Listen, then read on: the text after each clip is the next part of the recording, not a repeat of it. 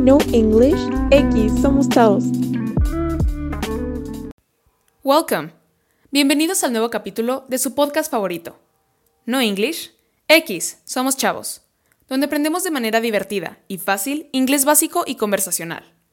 En este nuevo ciclo de clases vamos a ver el tema de cómo organizar una reunión. Es decir, vamos a ver todo ese vocabulario para preguntar, aceptar o negar invitaciones para salidas formales e informales. El día de hoy, después de ver en el episodio pasado cómo invitar a alguien a salir, vamos a ver cómo aceptar una salida, ya sea con tus amigos o con tus familiares. Por suerte, esta lección es una de las favoritas de nuestro público, ya que es principalmente una lección de vocabulario. Veremos frases y verbos útiles para aceptar una invitación para salir, o outing, date, meetup, etc. Let's begin. Para expresar que aceptas una invitación, se utilizan frases que tengan connotaciones positivas, como muy bien, ok, vamos, o me encantaría y claro que sí. A pesar de no hacer referencia a la pregunta inicial, de ¿quieres salir conmigo?, como quiera lo utilizamos para decir que sí. En inglés es igual.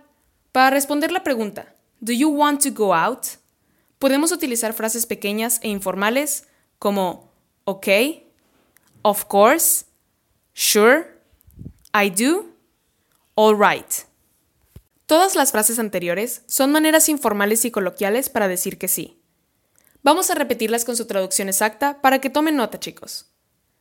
Primero, tenemos ok. El ok se utiliza de la misma manera y tiene la misma connotación en inglés que en el español. Como segundo, tenemos of course, que significa claro que sí. Después está surely, que es similar a claro que sí, pero es ligeramente más formal. Después está I do, que significa sí quiero. Y por último, tenemos all right, que significa está bien. Estas, a pesar de ser muy efectivas, son muy cortas e informales. Para mostrar dominio del inglés y expresar nuestros sentimientos, tenemos que formar oraciones más complejas. Reitero, si la pregunta es, ¿Would you like to go out? Para aceptar, en orden de más informal a más formal, va de la siguiente manera. Número 1, sounds great. Número 2, that'd be fun. Número 3, I'll be there. Número 4, surely. Número 5, thank you, I love to. Número 6, thank you, I'd be happy to. Número 7, what a delightful idea. Y número 8, I accept your invitation. Vamos a desglosarlas una por una como hicimos con las pasadas. Primero dijimos sounds great, que significa suena bien. Luego está that'd be fun, que significa eso sería divertido. En tercero dijimos I'll be there, que es ahí estaré. En cuarto tenemos surely, que significa claro que sí. Después tenemos thank you, I love to, que es muchas gracias, me gustaría mucho. Thank you, I'd be happy to, que es muchas gracias, estaría encantado. What a delightful idea. Qué idea tan maravillosa.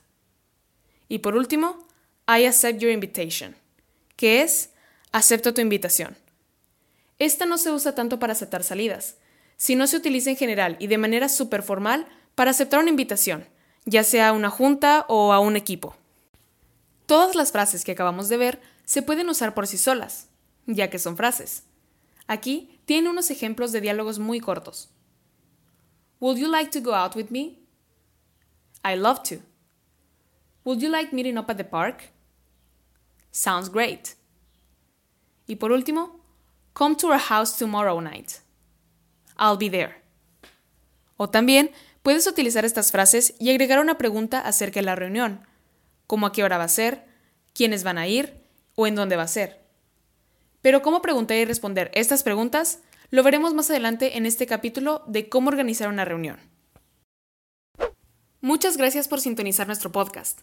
Esta es una lección muy importante ya que la mayoría de estas frases no solo aplican para invitaciones de salidas, sino para muchas otras cosas. Escríbenos en nuestra página de Instagram si tienes alguna pregunta, o si te gustarían episodios sobre inglés conversacional. Thank you very much and see you next time. Valerie, grabación y guión. Camila, grabación y guión, manejo de redes sociales. Sofía, producción de guión, manejo de redes sociales. Dani, producción de guión. Karen, edición, publicación de podcast y manejo de redes sociales. Carla, difusión y manejo de redes sociales. Julia, difusión y manejo de redes sociales.